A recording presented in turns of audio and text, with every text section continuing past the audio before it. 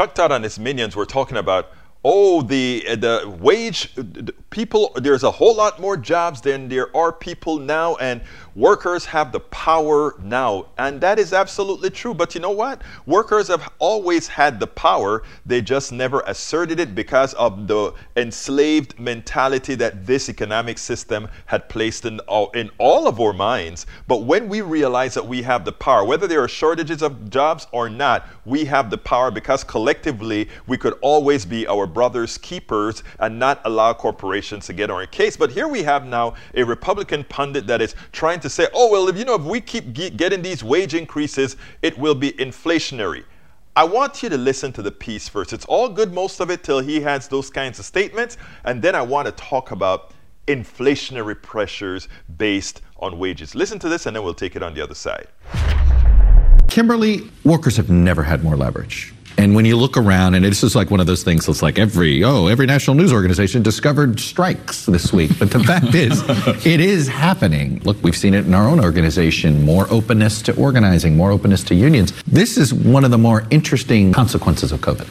Yeah, well, I think it's an accelerator, actually, because we saw that sort of movement toward unionization in places like newsrooms coming up for a couple of years before this. And then you add COVID, where people realized, okay, if I'm not making enough money, if I don't have enough benefits and you're calling me essential and forcing me to go to the job, I'm rethinking about what this means. And that really put more leverage on the part of workers before companies could pay them or not pay them whatever they want to. And things have changed in a really rapid way. And that's what this Striketober is representing. And John, this is not, there was always to me a very distinct line, on labor unions between Democrats and Republicans. Not with the Trump base.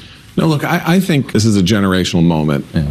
For the last 20 years, people have been frightened to lose their jobs. It's not just because of the economic dislocations of the meltdown of 2008. Because of healthcare and the worries about changing your job, because of the stuff that happened as a result of 9/11, all kinds of things. Almost all the power in the United States has been in the hands of employers, in part because of the anxiety of the workforce, and that goes from the very poor to the very wealthy. That is an anxiety shared by everybody, and suddenly we have 9 or 10 or 11 million jobs open in the United States, and that's new. And I think the psychology of the employers or these corporations have yet to shift. I mean, they know they need to pay people a lot more money. There are all these, Amazon is advertising, paying people a lot more than $15 an hour and all of that. But I think at John Deere and some of these other places, my guess is that the corporate culture has not yet shifted into the idea that we got to be a lot nicer to our workforce. Yeah, I mean, look, people who in Washington are surprised by this dynamic have fundamentally misunderstood what happened in the pandemic when people with white-collar jobs stayed home and complained about how hard it was to work on Zoom, and people with blue-collar jobs who were essential went to work every day and braved the pandemic. I mean, if you think you had a hard time working from home, or you still are while you were working on Zoom, and you don't understand why folks who've been out in it every day are striking and are very upset, I don't know what to tell you. And our service economy is a very labor-intensive economy. And now we're having, one of the, let me put up some of the companies here. Instacart is one of the places that's having one of these labor. I mean, I do think that this new sector of the economy, that factory workers were really important to our economy in the 50s and 60s. Now it's the service economy. The deliverers. The DoorDash, the Instacart, people who they're not paid very well. They're not paid very well. And so, are we going to have a generational change that this is COVID, we're going to look back 20 years from now and say that was the instigator for this?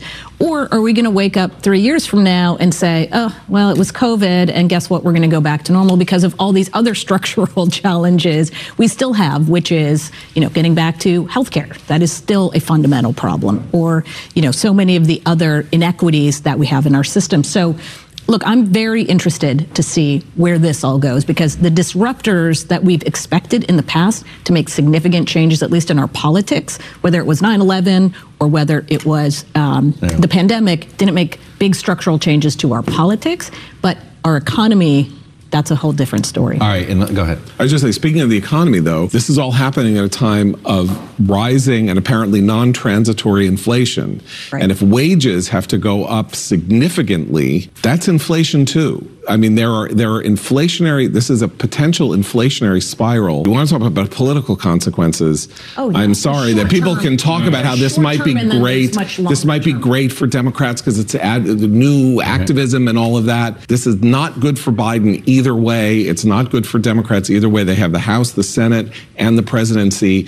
And we could be looking at inflation continuing to go up in part justifiably in order to pay these Kimberly, people it's a more. weird economy. We have plenty of jobs, and it costs more to just keep your house. Yes, I mean, but one part of that is, you can have fears about inflation, but the structure was unsustainable. You had this gig economy where people were working second and third jobs just to keep food on the table, just to pay for the health care that the law required them to have. That was going to be unsustainable. So this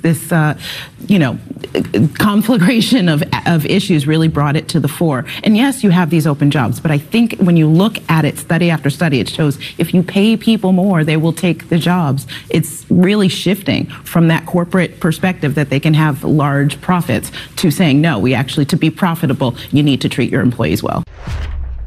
And that is so important. If you want to be profitable, treat your employees well. But here's what they don't, and I wish these pundits would articulate it a little bit better. They talk about increasing wages. In other words, that's on one side of the balance sheet. Increases inflation. Why? Because to pay people more, you have to raise the prices of your goods if you want to keep the profits the same. But here's the other part of the equation they don't tell you. To constantly have rising profits, to constantly have the rising price of stocks, you always hear people talk about growth. There are two ways to attain growth, either the totality of growth or the delta of growth. The delta of growth means you reduce all your expenses so that you actually have more profits, and those profits go to the few who own the corporation. Or you simply raise prices again so that the profits will be as high as those who are investing want it to be. So they talk about inflationary pressures caused by wages. What about inflationary causes by the amount that you're paying the investors? The millions, the billions, the trillions of dollars that have gone in the pharmaceutical industries to the shareholders, that's inflationary. And it didn't go to the employees, it went to the shareholders, extracting money out of the middle class, extracting money out of the poor, out of our taxes, out of the government. That's inflationary. Has nothing to do with wages. Let's understand economics appropriately. And if we did understand economics, we would and that's why we need to teach that to our people. That's why people need to listen to these programs. That's why people need to promote these programs, why they need to share these programs. Because here is the deal. Our wages, people say, well, we don't want to pay the employees so much, and you'll even have some employees saying that. If wages go up too much, there's going to be inflation and it'll cause a recession. And then you'll say, well, wait a minute. If profit gets too high, that's coming out of the same pot. Isn't that going to cause a recession for having profits too high? Look, what we have and we've had in this country since its inception is the theft of the labor and intellect of the American people. We have an economic system that abuses people. It first started as slavery and indentured servitude with a few employees. Now we have a complete form of what I call antiseptic slavery for most people. And when we understand that, we will start trying to liberate ourselves from an economic system that depends on paying us less than we are worth. And anytime we ask for more, they say that is inflationary or we will have to raise prices. Well, you drop your profits. You drop your profits, which means you are sitting on your butt doing nothing while other people work for your benefit. If that isn't antiseptic slavery, I don't know what is. We spend a lot of time deconstructing the news, trying to parse it into a form that everybody can understand. We try to find those little nitpicks where it flies above the fray, etc. If you really like these videos that we do, I want to ask a big favor. Please go ahead, number one, subscribe to our channel, and number two, please join if you can. Thank you so kindly for watching. Keep watching. Please remember to share. We must populate the entire internet with our progressive message, a message that we know is what most Americans say that they want. So help us, please join.